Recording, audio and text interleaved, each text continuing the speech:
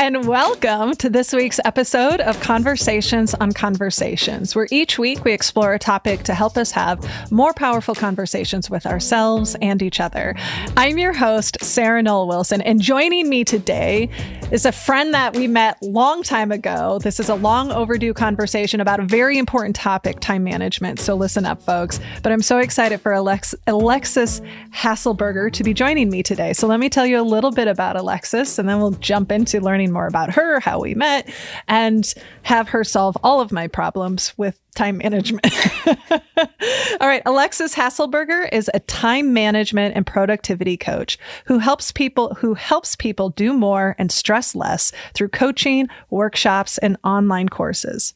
Her pragmatic yet fun approach helps people easily integrate practical, realistic strategies into their lives so that they can do more of what they want and less of what they don't. Alexis has taught thousands of individuals to take control of their time, and her clients include Google, Lyft, Workday, Capital One, Upwork, and many more. Welcome to the show, finally, Alexis. Yeah, I'm so excited to be here. I've been looking forward to it all week. Me too. Okay, so what else should we know about you? Okay, let's see. What should we know about me? I have 2 teenage boys. I live in a house of all boys. My recent ADHD hyperfixation is pottery. So I've been getting really into pottery and going to the pottery studio 10 hours a week. How long does that ADHD hyperfixation usually last for you? It just depends. Some of them, I've been knitting and crocheting for 20 years and that's a really long fixation, but it goes in waves. I don't know, I would say it depends on the activity, but definitely several months at least. And I'm hoping this one sticks. Yeah, sure. No, I didn't mean to interrupt you, but continue on. Yeah. What else should we know about you? So you've taken up pottery. I've taken up pottery. The reason that I do what I do is very different probably than a lot of productivity and time management people out there. I think that, when I hear productivity coach, I kind of cringe inside because I don't like that title, but it's what people Google. And so it's what I call myself, right? So it's what gets people to me in the best possible way. But the reason I don't love that as a title is because people assume that it's my goal to help them eke productivity out of every moment of every day. And that I'm going to be one of those people that's come on, just get up earlier. Get up before your kids get up, whatever, all of that stuff. Get up at 4 and read 3 chapters and soak in an ice tub and then work out for 60 minutes and meditate and then run a business. You've already had your first day by 9 a.m. That is just so absolutely not me. My goal is to help people use their time in a way that feels really aligned with their goals and their values, whatever those may be. If someone showed up on my doorstep and said, I would like you to help me figure out a way that I can binge watch Netflix 10 hours a day, I'd be okay, let's do it. Let's try. Let's figure it out. And I really like having a ton of time to myself and to my family. And that's a huge reason of why I really like things like efficiency is because I really want to make sure that I have more time for all the other parts of my life. Even though I love work, I love my work, I love what I do, I love my clients. And yet, if you ask me in any given moment what I'd like to be doing, it's probably reading a book or being at the pottery studio or cooking or hanging out with my family. Okay, that was a lot of things. No, I feel all of that. You started to allude to this, but I am curious, what started you on this path? You mentioned earlier your ADHD, and most people I know, myself included, probably one of the number one development goals they get in the workplace is, we got to learn project management and time management. I'm going to be working on that my whole life. What was your journey into doing this, the type of work you do? So I will say I was very late diagnosed. Oh, same. When I was over 40 was when I was diagnosed. No, so late 30s. Keep going. Sorry, Didn't mean to interrupt. I'll focus. No problem. So I will say that I was always a kid who was trying to I love loopholes, right? So I was always trying to figure out how could I get straight A's, but also go to class as little as possible, right? How could I achieve those things? And I was, so I was always trying to think about how can I do really good work, but do it in the least amount of time and the least amount of effort, because even as a kid, I was like, yeah, I want to read all the books. I want to do all the other things. Like, I don't want to do the stuff I have to do. And so I did that in college. I did that in school. I think I learned really early, like, oh, don't do stuff you're bad at, which is not a good advice, but it's like, oh, I took like one college course that was like biology, and I had to like memorize things. It was also at 8 a.m. And it was like the worst grade I ever got in my life. And I was like, oh, I'm not going to take classes like that anymore. I'm going to take classes where I can talk and where I can write papers, because like those are the things that I excel at, right? I don't think any of this was conscious at the time. Then I started working in startups right out of school, because I don't know, I got a job at one. I wasn't really thinking about it too much. And I moved to the Bay Area, and there's lots of startups around. And I started doing kind of these roles like director. I think I started as like office manager. Then I was like director of operations, and it would be like chief of staff, director of operations and HR, these types of things. And I was basically handling everything that wasn't sales or engineering. Sure. Right. And so I started to realize, like, I can't keep track of this in my head. That's impossible for me. Like, it does not work. I mean, even in college, I was like literally writing things on the back of my hand with a ballpoint pen, and then trying not to, like, when I showered, trying not to erase that part, because I was like, I'm not going to get my taxes done if I don't see that it's written on my hand 100% of the time. Right. And so, when I came to the work world, I just started trying to figure out, like, what are the things that are going to make me succeed? Like, what strategies can I use? How can I like keep track of things without using my brain, without using my memory, because that's not possible for me. It was really always important for me to have a lot of time to myself. And so I started to just, create this stuff in my life. And then slowly people started coming to me for this stuff, right? Saying like, oh, hey, you're using this task system that you made. Do you think you could like implement something for the whole company like that? Or, I remember the spark that led me to start my business was when one of the CEOs that I worked for was like, so, all this like productivity stuff you do, could you just like make a workshop and do that for the whole team? And I was like, oh yeah, that sounds super fun. Like, I would love to do that. I'm going to stop talking for a minute because I feel like I've been monologuing at you. You haven't. Okay, great. Then I won't. I can keep going if you want. I mean, I have questions. Okay, yeah. Ask your questions. I have to applaud you for being able to, even without diagnosis, figure out the mechanisms. And I'm curious to get your thoughts on this. When I was diagnosed, which I was late diagnosis as well, a little bit earlier, but not that much. So, well, I was going to say, oh yeah, me too. And I was like, no, it was 5 or 6 years ago, and I'm 42. But anyway, one of the things that was such an aha for me was realizing that so many of the tools and techniques that were out there around time management, around productivity, around project management were largely designed for a neurotypical brain. And the practice that my therapist and I worked on, and I continue to try to figure out, quite frankly, is what's the Sarah manual? Because I often felt like an absolute failure. I often had the feeling of, I know I'm smart. I might be, and I'll be honest, I'm struggling with it right now. As the company is growing, as we have more tasks, as I'm trying to manage longer term clients, it's just the balls are different now. That I have to constantly be working through this sense of shame because I can't stay focused. I struggled to manage my time. And I'm just curious, how often do you encounter other people, whether they're neurodivergent or not, who feel like, oh, I just can't, because I can't figure this out, then I must be a failure or I must not be good enough? All the time. Like literally almost everyone who comes to me is at kind of a breaking point or, I hesitate to say like a desperation point, but it does feel like that sometimes of like, I have tried all the things and nothing has worked for me. And like, what do I do now? And also, what you're going to do is like, what you're going to help me with, is that going to work for me? Because I've tried all this other stuff and it didn't work for me. And I think that one thing that I do when I work with people, and I've done this from the very beginning, I started my business before I was diagnosed. And so this is kind of, it all makes sense in retrospect, right? Sure. But at the time, you're just doing what you're doing. But I started out every engagement with, let's learn more about who you are exactly as you are.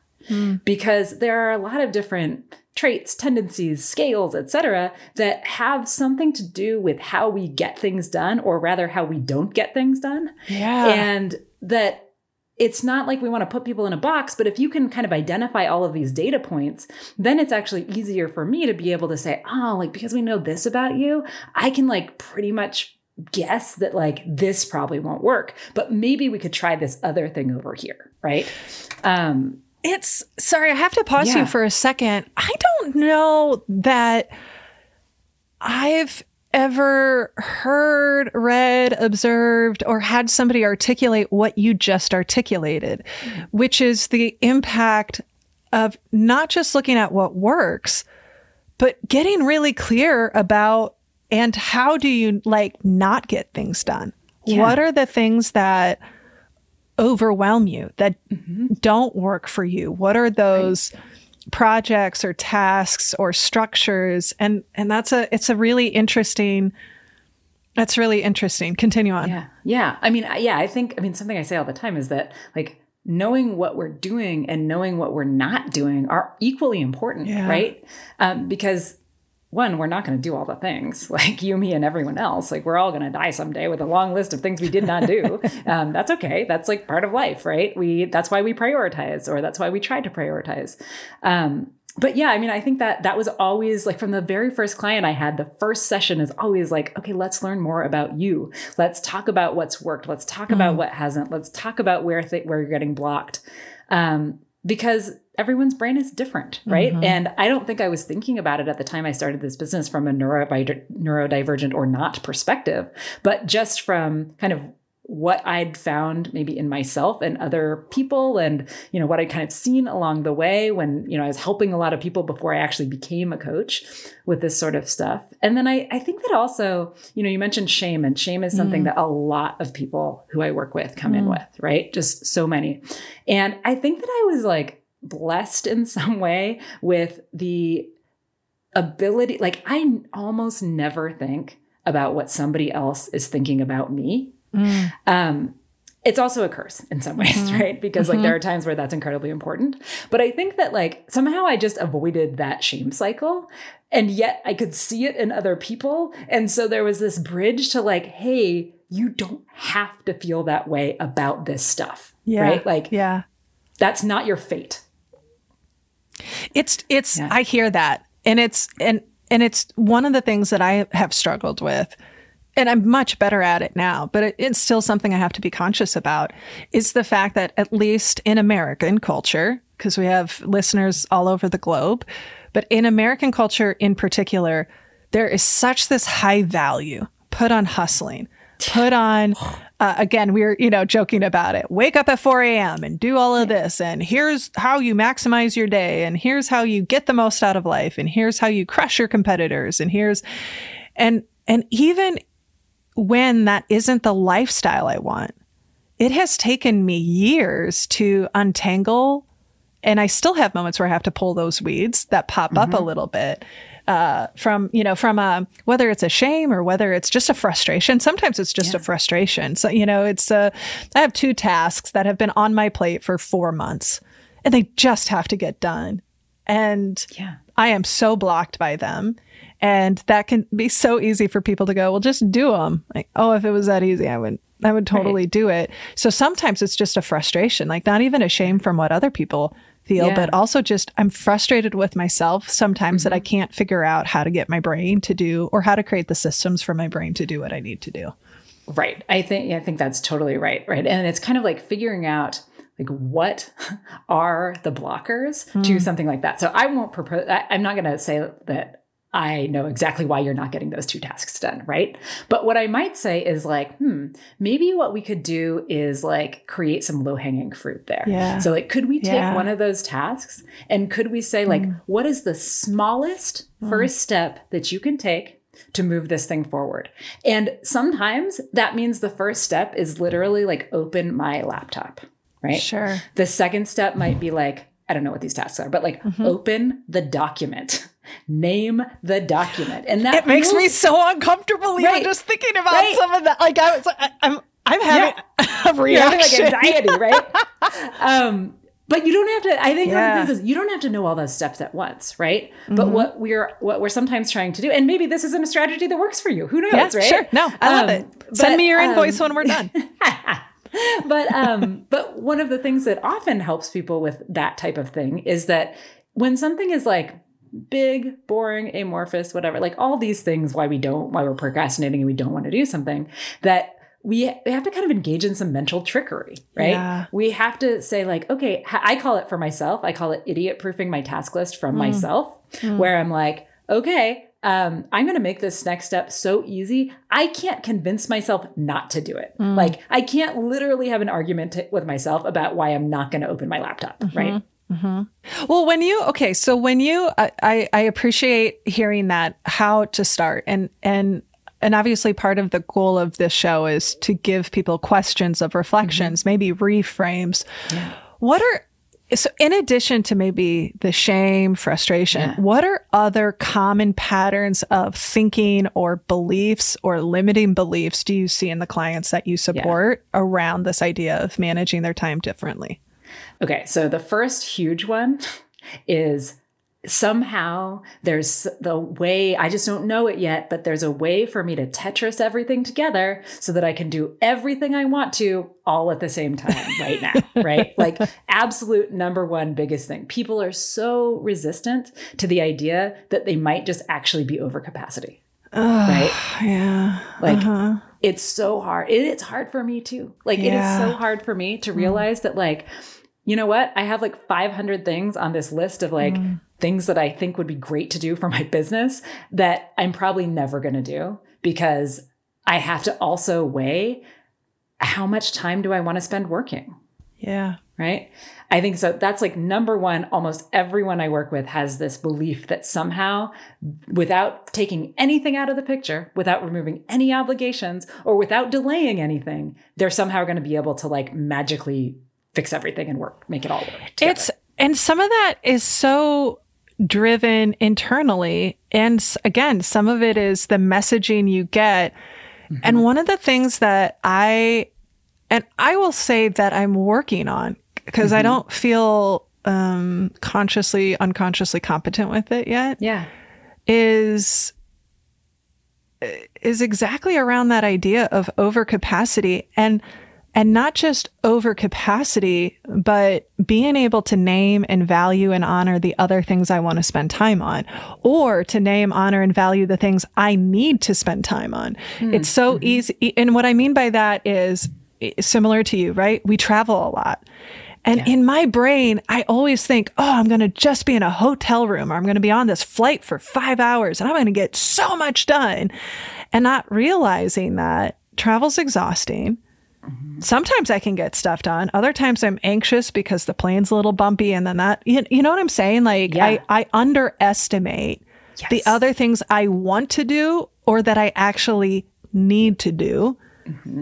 Yeah. Okay, keep going. Yeah. I mean, I think this is so true. I think like, you know, one thing that I teach people is around this concept, like what do we say? How do we think about what we're going to say yes to and what we're going to say no to? Yeah. And this doesn't mean necessarily with other people. I mean, it certainly can mean that, but it also can mean with ourselves, right? Yeah. About planes. Like, I love this example of being on a plane because like I have been in that same position before, obviously. And I have learned from experience that, that I can't work. I usually can work on the plane ride to someplace, but I can never work on the plane back. Right. Never. Because at that point I'm spent. Like I've talked, I've spoken to a lot of people. All I want to do is sit there and read a book or listen to a podcast or watch a movie or whatever it is. But I've learned, and also I can't do a lot of things on the ride there, but one thing I can do is write. So like, got it. I've learned I will like set myself up, and this is like trial and error over many, many flights, right? And so I've learned that like I'll set myself up and I can and I also like try not to give myself like a hard limit. I usually am like, here's all the blog posts that I want to write. And then I'm like, I am going to write furiously until I feel like I don't want to write anymore. right? And like, maybe that's half of the plane ride. Maybe that's an hour. Maybe it's until we land, right? But I think that just like this kind of experimentation with what we can do, what we might want to do, et cetera, I think it becomes really important because I think of it as like iteration, right? Yeah. And a lot of times, another belief that people have is like that there's this end state where everything's going to be perfect. Yeah. and that's also not true. Like I think I'm pretty good at this stuff. Like I help other people with it. I've been practicing for a really long time, but that's why it's called practice, right? Yeah. Because like it's not, you're not right all the time. And that like things will evolve and will change, and that's okay, right? I mean, lots of times people are like, oh, I scheduled this thing for this day and now I feel like a failure because I didn't do this thing on this day that I told myself I was going to do it. And it's like, well, okay, but why did you make that? Like, let's think about why. Because there are good reasons to have not done that thing. Sure. And there are not as good reasons to have not done that thing, right? Yeah. Like if your kid was sick and you needed to attend to your kid, or you were feeling not well, or I don't know, like your house flooded, or like, who knows, right? And whatever that is for you. Whatever that is, right? Yeah. Like who knows what those things are for any specific person. But like if you have to move something because something else more important came up, that's actually the right move, right? Yeah. But we think of it as like, hey, we made a plan, and if we don't follow that plan to the T, then we have failed with the whole thing. And like, why should we bother planning at all?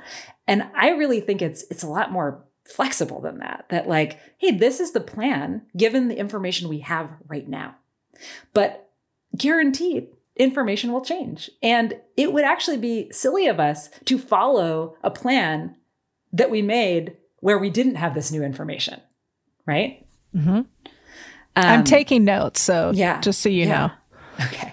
I think that another big thing that people come in with around like their ability or inability to change their behaviors around time and use their time differently has to do with other people and with conversations they think they cannot have, right? I mean, a really common one is like your meeting schedule looks like a brick wall of meetings all week long.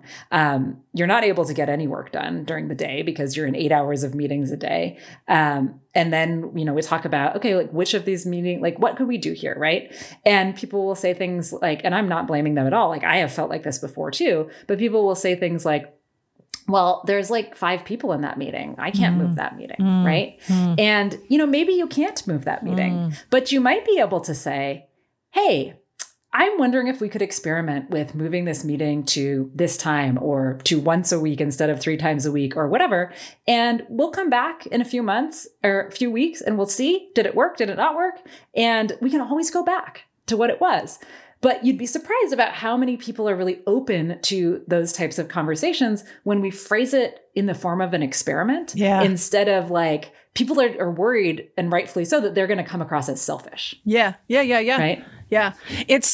That's music to my ears, that whole embrace experimentation. Embracing experimentation mindset is such a core practice of ours when we think about creating adaptive cultures and navigating change. And, and I can't help but think about that. There's so many things.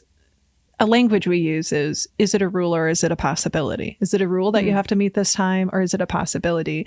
And it's one of the things that we've really tried to push ourselves as a company, because part of my mission isn't just the work we do, but how do we build a company for humans? How do we do it differently? How do we create the space where people can say, you know what, meetings before 10 are just really tough for me, unless it's critical, unless that's the only time a client can meet or whatever the case is. And we've done a lot of let's experiment and let's try this and let's do that.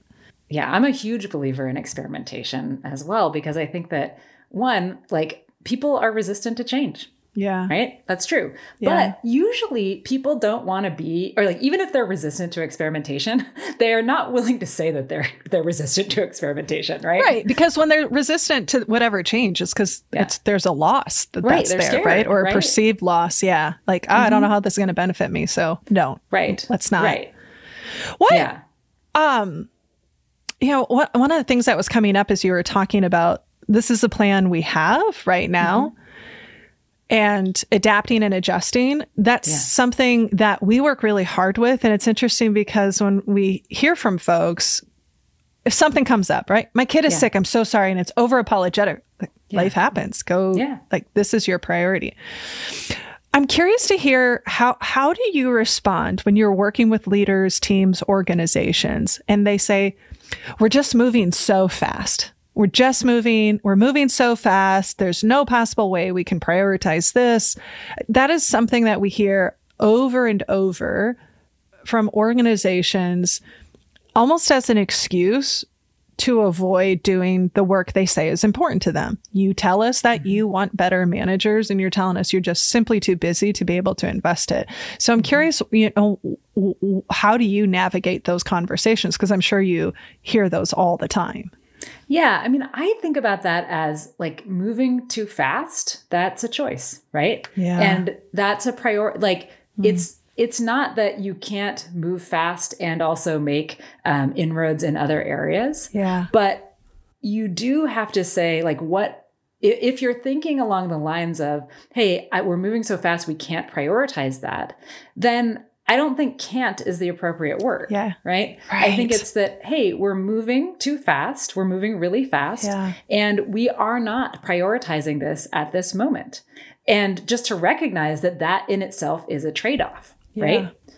You could move, maybe the answer is actually that, like, yeah, we're moving really fast, whatever that means. And we're going to devote a certain amount of time to this other area. Right? Or maybe that's, you know what, we are launching our new product right now. And it actually, like, we can't move our focus off of that. And so, yes, it's important for us to, get better at time management, or to get better at, having an adaptive culture, or whatever it may be.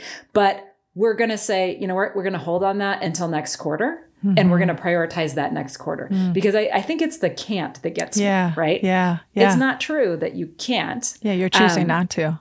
You're choosing not to. But I will also say that the larger the organization, the harder it is for people who are not near the top of that organization to kind of make these unilateral changes and decisions, because it often requires so much buy-in from people at all levels, right? Mm-hmm. Yeah. I mean, 100%, because I always say when it's smaller, you can just move the ship faster. Right. And it's just interesting. That's something, and we've always heard it, but there's just been something about it lately that has hit our ears differently. More with Alexis Haselberger in a moment.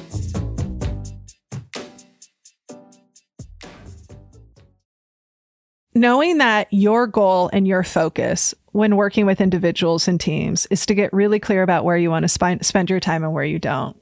How do you navigate, explore, examine the privilege of having that choice that other people might not? Whether it's because of economic conditions, whether it's because of the situation you're in. It's just something that was coming up for me. I'm curious to get your thoughts on that. Yeah, this is a really good question, because this is something that I struggle with as well. And I will say that, like, the vast majority of people that reach out to me are people who are like mid-level professionals that have some amount of autonomy in their schedules, that have the funds to be able to hire a coach. And there's also a part of me that, like, really struggles with the fact that, like, time management in and of itself is like kind of a white supremacy concept, right? Yeah. And that, I mean, like productivity at all costs. It is. Exactly. Like all of this stuff. And so, like, I have grappled with this a lot, because on one level, I wish I could just, like, blow the system up and we don't have to deal with this. And on the other level, like, people are coming to me because they're in pain, because they work within this system. Yeah. Right. Yeah. And so I don't have like a, hey, here's how I've solved this, answer, right? Like, at all. But that is something that I think about a lot.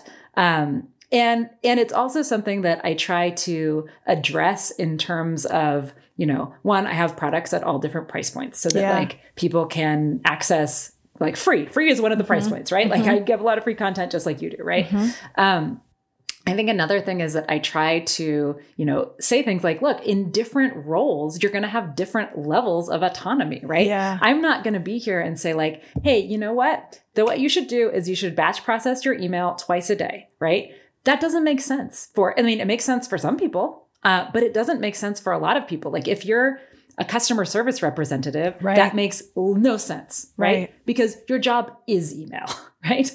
It doesn't make any sense at all. Or maybe you work in PR and you have emergencies that come up, or, so I often try to, when I'm working with people one-on-one, I'm really trying to understand their situation. Yeah. First. Yeah. And when I'm speaking more broadly to people that I may not know deeply or know me, I do try to hedge. And even things around like, I talk a lot about how do we say no, right? Yeah. And I'm always talking about like, hey, if you are not a white man in America, this advice, like you take this with a grain of salt because it is going to be different for you, as much as I hate to say that. Yeah. Right. The risk is different, right? The risk is different. The risk in speaking up, the risk in advocating, the expectations of needing to be, twice as smart and 3 times, whatever but like the expectation on particularly our colleagues of color, particularly Black women, let's just name it, to be exceptional, to just be able to like have their foot in the door is... It is an important part of the conversation. And I appreciate you naming it for what it is. We work in a very white supremacist culture where it's hustle at all costs, right? And we leave emotions at the door. And I'm glad that we're having more conversations. We're seeing more companies, and it's challenging. And we experience this in our own company, in our own organization, when you're in the system where that's just the norm. And how do you do it? How do you try to do it differently? It's one of the things, quite frankly, that I've struggled with anything that I've read around time management, productivity, is it's often coming from an incredibly privileged position. It is somebody who, let's be real, largely has a wife at home who's taking care of the kids, and they're navigating all that emotional labor, or, they built a company and then they sold it. And now, like to your point, they have the financial freedom, or they have the autonomy in their position that allows them that flexibility.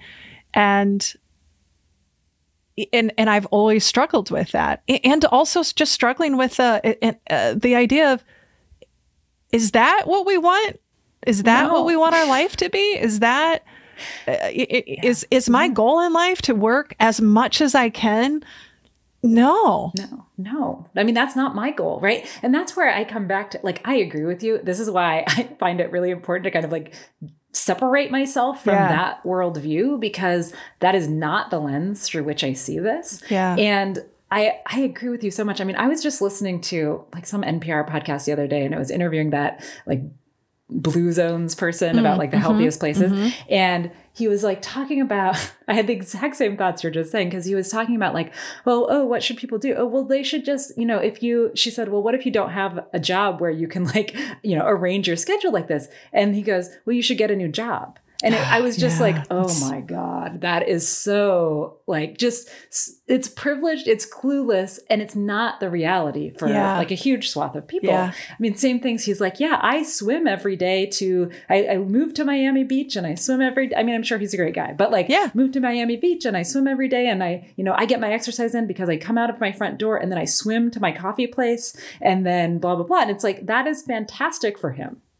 And so many people, the vast majority of people cannot do that. Right. Yeah. I even feel the same way about like deep work. Right. It's like fantastic for somebody who's an academic and has like can sit and like research all things all day, but doesn't work for a lot of other people. Right. Like and this is, I think, why it's a little bit, a lot of it, I don't know, toxic. Some of this stuff is because these are the biggest voices we hear.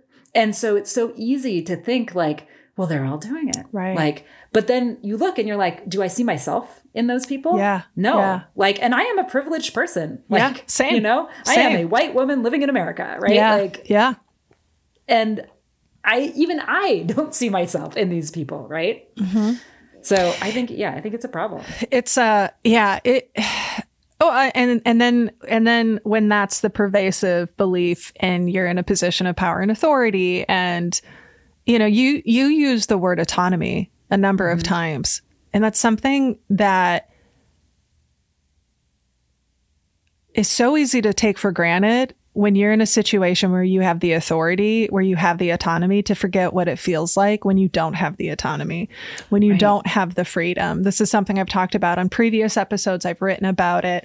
I'm so passionate as we build our company and grow that we don't have a culture that's flexible, but we have a culture of freedom. You own your time. You own your task. We're not even tracking hours, right? The work just needs to get done. And we're even pushing against that. It's just like, well, how much less could we work? So we're doing really quality work, and we're getting time with our family, and we're getting time with, ourselves, our kids, our friends, our health, whatever that looks like. That is something that I see folks in positions of power, whether it's formal or informal, forgetting about, losing sight of, or maybe even just wanting to ignore entirely because, I don't want to be on phone. So I don't understand why they're complaining about being in the call center. Like, really? I could tell you why they're complaining, like why they don't want to be tied to the phones 8 hours a day. And I think something that comes up for me a lot around this, when I'm working with leaders, especially, is things about just like, I think it is a forgetting. I don't think it's malintent most of the time, but I think that, where I see this often is like, hey, the boss is sending emails at 11 p.m. and they're saying, hey, you don't have to check your emails at 11 p.m. But the fact that they're sending emails at 11 p.m. and the fact that people have this expectation, even if it's not real, that they need to be like on all the time, like the boss is saying, well, they don't have to if they don't want to. They're autonomous. They cannot do that. And my response is like, no, use schedule send. Like, don't put them in a position where they're going to even have to have that argument with themselves about it. Right. Yeah. Like we live in a time of great technology, which is terrible in many ways for many of us and is also amazing in many ways. Yeah. But we forget that like there are features that allow us to be more respectful of other people and their time. Right? That is something that I struggle with. And the one thing I will say, though, that we talk about a lot as a team is we try to celebrate when we go, you know what, I'm sending you this now because I took a long nap this afternoon. And that's not just me, but it's the team or, I had to run to Target, so I'm just hopping on real quick. But I mean, that's something that I need to continue working on.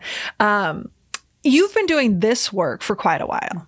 And something we've talked about on the show in many other conversations that I want to get your perspective on is the shift that many people are experiencing related to their time, related to how they want to spend it, related to the role that they want work in their lives, decentralizing that more. And that is causing a lot of heartache for people who have identified their sense of value through their work, or they're in control and, they're in the positions of authority. So I guess I'm just curious, what are you seeing and hearing from people? Because I know that we're seeing a huge number of people who are basically saying, I don't want to kill myself working like my parents did. My dad had a heart attack at 55. Why would I want that? I don't want to work 70 hours. I don't even want to work 40 hours a week. So I'm curious what you've been experiencing and observing. Yeah. So I think that a lot of people that I work with, in fact, not everyone, right? Like, I will say there was one woman I worked with who came to me and she said, look, I work 80-hour weeks. I really like it. All I want to do is become more efficient during those 80 hours. And I was like, okay, great. We'll do it. Good for her. Right. But she's like one. She's the one that I remember, right? Yeah. Most people are like, hey, and they come in with these goals that they feel big to them, but feel like small to me in some ways, right? Like I remember one guy came in and he was like, I just want to have one weekend day a week where I don't work. just one day, just one weekend day. Right. And I'm like, I think we could maybe even get you to 2, right? Like maybe we could get it so that you're not working at 1 a.m. Right. And so I think I think it's really common when people come to me, it's not because they want to do more work, right? Yeah, They're not, I mean, except with the exception of that one woman, right? Like most people are not coming because, hey, like I want to just be more efficient at my work. Most people are like, it feels like I am not living the life that I wanted to live. And yet, like on the surface, if people were to look at me, they would think like, oh, I got the big job. I'm successful. I got a family. I got a vacation home. I got, not everyone has a vacation home, but like, you know what I mean? It's like they have all those exterior markers of success. And they're often people who I say they're like, they've gotten there by brute force. Yeah. And now they're like, okay, like, how do I kind of maintain this, but also not like do it at the expense of my health, of my family? Like, hey, I'd love to see my kids sometime, or I want to hang out with my dog more, or like whatever. Yeah. And so I think that almost everybody I work with is coming in like that. And I think that I also see that in the broader culture. I think one thing that made me real annoyed was the whole like quiet quitting thing. Because I'm like, you know what? I want quiet quitters. Like I want them. I love them. I love them. Right. I mean, I was talking to a client. I was talking to a client once, and he said people just don't want to work, and I was like, and do you want to work as much as you do? I own my own company. I love who I get to work with, how I get to work, the work we get to do. And we're in a privileged position to be able to say yes to work and no to work. I don't want to work as much. And I love it. And I love thinking about it. And I'm like, if I feel this way and I have total control and authority and so much privilege, imagine what the single mother who's taking care of their sick parent who, has sacrificed everything might be feeling. It's just. Right. Yeah. No, and to be clear, like I want people's needs taken care of. Yeah. But continue on. Yeah, no, I think you're exactly right. Like, I think that's a fantastic question to have posed back, because I think the same thing. I'm like, you know what quiet quitting is? It's just doing your job. Yeah. It's just doing your job. It's meeting expectations. It's just meeting expectations. And like, that is 100%. Like, I want people who want to do the stuff that they're, like when I hear about quiet quitting, it's not people doing the bare minimum. Like it's not that, right? Yeah. That's not what that is. Because these are people who like want to keep their jobs and they want to keep working. These are people who are like, you know what? I'm just not going to log in after 7. Yeah. Right. That's like, to me, the fact that that there was such an outcry about like, oh my God, these people are like quiet quitting. I'm like, these people are just trying to have a semblance of work-life harmony. Right. Yeah. Like, and again, bringing in that like the role of privilege. Yeah. Right. Some people are able to meet expectations and they meet expectations. Other people, depending on their identity, can meet expectations and it won't be viewed as that. Totally. One of the things I know that I struggle with still is, even though I know what is important to me and I'm getting clear about how I want to spend my time, I still struggle with the patterns and the beliefs. I can't tell you how many times I've hopped on a call with my coach, Stephanie, and she's like, should we even be here today? Should you look like you had a rough night? I'm like, I did, but I kind of want to be with you. And sometimes I'm like, no, you're right. I'm just pushing through it. Or recently I was snowed in Dubuque with my family and I was kind of trying to figure out, like, should I come back? Should I not? It's not that it's snowing, but it's negative 15 degrees. And Nick was so beautiful and like, how many opportunities do you get where you don't have events to just spend time with your parents? And I felt guilty at times. I felt, so what are the questions or the reframing as people are starting to reclaim when they have the resources, privilege, right? All of that. Yeah. For those who are in that situation, to reclaim and or support other people reclaiming, because I feel as if that's part of my job in building my company. How do we talk to ourselves in those moments when we're clear about what we want, but even when we do it, it really pushes against that, quite frankly, that white supremacist like need for hustle and productivity. Yeah. So I think that one of the things that is really helpful is to determine what your own definition of productivity means, to kind of accept the fact that like there is this wider culture definition of productivity, which is like do all the things more, better, faster, right? But to really think about like, what is your definition of that? For me, my definition of productivity is doing what I intended to do. Oh, I love that. And so like, for me, that means like if what my intention is to sit in the hammock in a backyard with a beer and a book, then that's productive because that's what I intended to do. And the reason that I have that definition is because what often happens, like usually when we're feeling bad about how we spent our time, it's because it felt like time happened to us. Right? It felt like we weren't intentional about that. And so I think that comes up in a lot of different ways. I will get back to answering your exact question in a minute. That's really powerful too. Thank you. But yeah, I think about this from a perspective of like, okay, so here's my intention.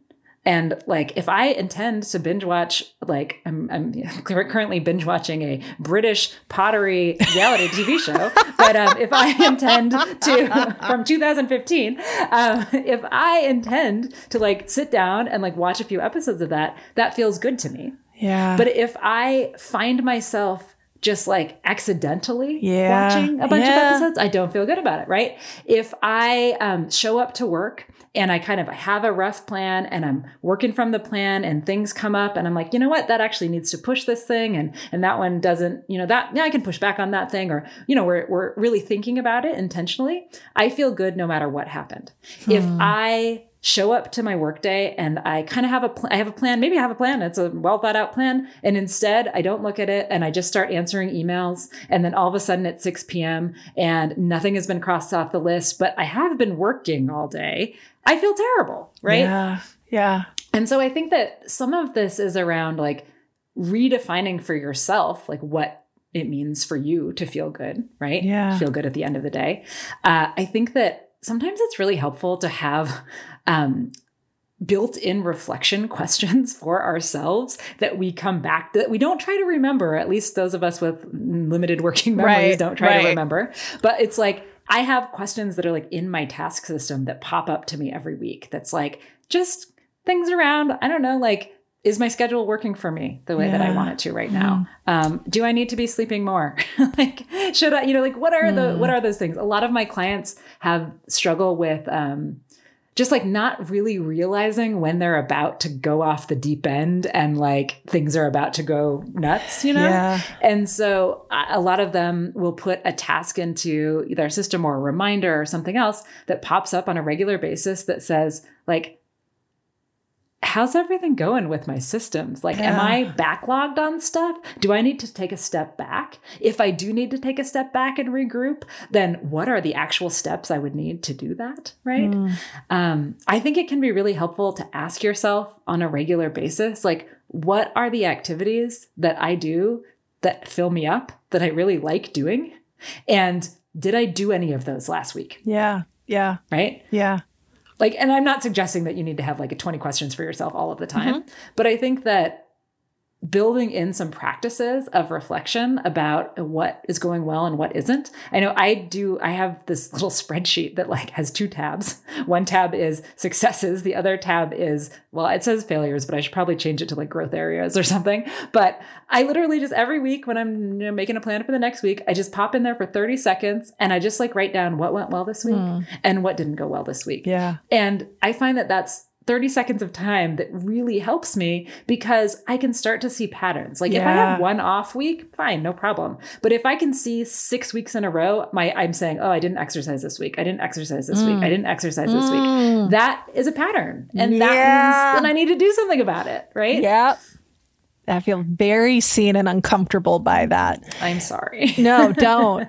You were talking about how so many of the people you work with don't always realize they're on the verge of burnout or high stress or whatever the case is. It feels, again, speaking of American corporate culture, let's just name that. Yeah. Almost like you're supposed to be crispy before you start.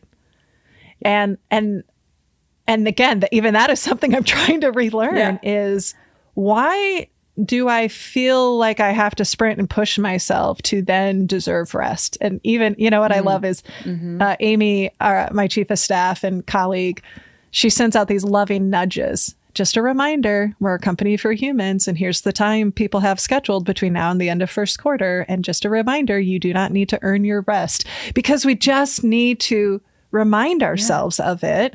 And this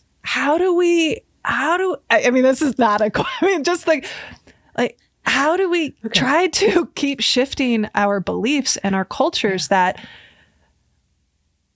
idea of what would success look like? What does productivity look like? Should it mean that I have to get burnt? Right. Like, who's it serving? Right. Like, that's something I always come back to. Like, who's it serving? Right. Yeah. Capitalism. Right. And so I think that, there's a couple of things. One, just tiny tactic that is going to sound super silly, but it works pretty well for a lot of people who are struggling with the idea of rest and who are like, but I have a million household projects I should be doing if I'm home, or if I'm not working, like I better be doing something that is productive. And so sometimes I'll tell them to experiment with just putting a calendar invite on their calendar for themselves from like Friday at 5 p.m. to Saturday at noon or whatever, that just says, do whatever I want. Do whatever I want. Right. And it's funny. It sounds so silly and like it wouldn't work. But sometimes it's like, you need to give yourself that permission.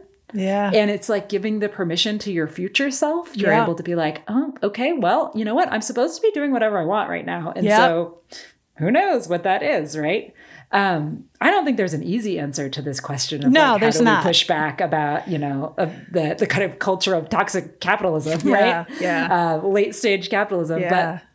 But I think that reminding ourselves, like, I always think about this, right? Like, how many lawyers do you know who or doctors, right? Who they're like, okay, I'm going to be a doctor. I'm going to be a lawyer. I'm going to go to school. I'm going to go to school for 12 years. I'm going to get that job. I'm going to make partner. I'm going to whatever. And then they wake up one day and they're like, oh, I don't actually, yes, I have the title, but I don't actually enjoy the day to day. Right. And so a question that I think I've been asking myself this for a long time, and I would encourage other people to ask themselves is, do you feel like crap at the end of the day or not? Because if you do feel like crap at the end of the day, most days, then you might need to make some changes, right? And it sounds if you have the options to say, if you have the options to make changes, and if you don't have the options, then it's really, really hard, right? Because if we don't have the options, the only thing we can do really is try to reframe our thinking about it. Right. And I'm not saying that is also easy. I'm not saying it's easy, and I'm not saying it's enough either. Right. I love that. But if we don't have the options to make changes, then we have I always go back to Viktor Frankl, right? And, Man's Search for Meaning, it's like as the ultimate of that, right? Like when we are in a situation we cannot change, what can we do in our own thinking to change how we're feeling about that? But I really think we as a culture overvalue the title, the success, the awards, the accolades, all of that. And we really undervalue, how did I feel today? Yeah. Did I enjoy the time? Did I use my brain in a way that was good? Did I have good interactions with people? That stuff I think is so much more, makes for a much more meaningful life than when we just feel fried all of the time. Yeah. Again, admitting that not everyone has the privilege to change their circumstances at all. Alexis, I'm so glad we finally made this happen. I have so many more questions, so we're just going to have to bring you back on. All right, let's do it. But I want to be thoughtful of time in the spirit of being intentional. Great. Before we talk about the ways you support people, since this is the first time you're on our show, I want to ask you the question we ask all of our new guests, which is, what's a conversation you've had with yourself or someone else that was transformative? Yeah. So I think for me, this is it was a simple conversation, and it falls under the category of mom advice. Yeah. Right. Yeah. Which is a long time ago, probably when I was in high school, my mom just offhand said to me, "You don't get what you don't ask for." And I feel like that was really transformative for me, because I'm sure she was talking about something kind of flippant at the time. But to me, that means so many other things, right? It's in order to ask for what you want or what you need, you have to actually know what you want, or what you need. You have to do that work, right? In order to ask for what you want or need, you have to be willing to get uncomfortable because it is not comfortable to ask for what we need or to center ourselves, right? Yeah. You have to recognize that people aren't mind readers and that it's okay to ask. You have to take a look at things from the listener's perspective because sometimes you're going to ask for something that you want and you need to gauge it, couch it in terms that make sense to their bottom line because your incentives might not always be aligned. So I think of that when I think of a conversation that was really transformative to me. Beautiful. Thanks for sharing. Okay. I know there are people who are listening who are thinking, I need what she's offering. I need what you're offering. So we'll talk afterwards. But for people who want to learn more, how can people connect with you and what are the ways that you work with folks? Yeah, great. So the easiest way to get in touch with me is to just go to my website, which is alexishaselberger.com. Hopefully you'll put it in the show notes because no one can spell it. We will. Okay. Yeah. So that's the best place to go. I'm also on most of the socials at Do More, Stress Less, Instagram being do.more.stress.less. How do I work with people? So I work with people in a number of different ways. So first, of course, I have one-on-one coaching. That's a very bespoke. We work exactly with you. I also have a group program that follows the exact same arc that I run twice a year. And that, I love one of the people said recently, she was in a testimonial, she said, even though it's a group program, I felt like I was supported individually the whole time. And I was like, oh, that's lovely. I'm so glad to hear that because that's my intention. I also have online courses. So I have things that are available at, lower price points because obviously, coaching is not accessible to everybody. And then I also have a free newsletter and a YouTube channel where you can subscribe and you can get a little bit of me in your inbox or your YouTube feed every single week. I love it. And we'll be sure to link to all of those in the show notes so people can have access to them. Great. Alexis, my dear, thank you so much for coming. Thank you so much for your coaching that you gave me and our many thousand listeners.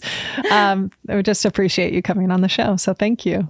Yeah, thank you. It's been a really fun conversation. Our guest this week has been Alexis Haselberger, who is trying to redefine productivity in this age of hustle. And one of the things that I really want to work on, and to be totally honest, when we stopped recording, I said, send me your coaching information because I need you in my life, is that idea of redefining what does productivity mean to you? What would that success look like? And her definition of doing what I intended to do. I'm just really sticking with that. That's really sticking with me. And we want to hear from you. What resonated for you? What came up for you? What questions came up for you? What connections did you make? You can always reach out to us on social media where my DMs are always open. I'm typically most prevalent on LinkedIn. You can also send us an email directly. We'd love to hear from all of you from around the world, our friends. You can do that at podcast@sarahnollwilson.com. And again, we love to hear from you. And also feel free to reach out if there's topics that you want us to explore or speakers you want to recommend for us to consider to be on the show this year. Also, if you'd like to support the show and you haven't already, please be sure to rate, review, and subscribe to the show on your preferred podcast platform. The algorithm picks up the more reviews we have and the more comments we have, so we can continue to get exposure across the world and bring on great guests like Alexis Haselberger. Also, if you want to financially support the show, you can do so by becoming a patron. You can go to patreon.com/conversationsonconversations, where 100% of your financial support will go to support the entire crew that makes this show possible, and you'll get some pretty great swag. I want to give a big thanks to the team that makes this show possible, to our producer, Nick Wilson, to our sound editor, Drew Knoll, to our transcriptionist, Becky Reiner, to our marketing consultant, Jessica Burge, and the rest of the Snowco crew. While it is me on the mic, it is not me behind the mic. So thank you all. And then I just want to give a final thank you to Alexis Haselberger. Our paths crossed many, many years ago. We've just kept in touch, and it was such a gift to be with her in conversation and to share that with all of you today. So my friends, this has been Conversations on Conversations. Thank you all so much for listening, giving us your time and your attention. And remember, when we can change the conversations we have with ourselves and others, we can change the world. So until next week, please be sure to rest, rehydrate, and reconnect. And we'll see you again soon. Take care, everyone.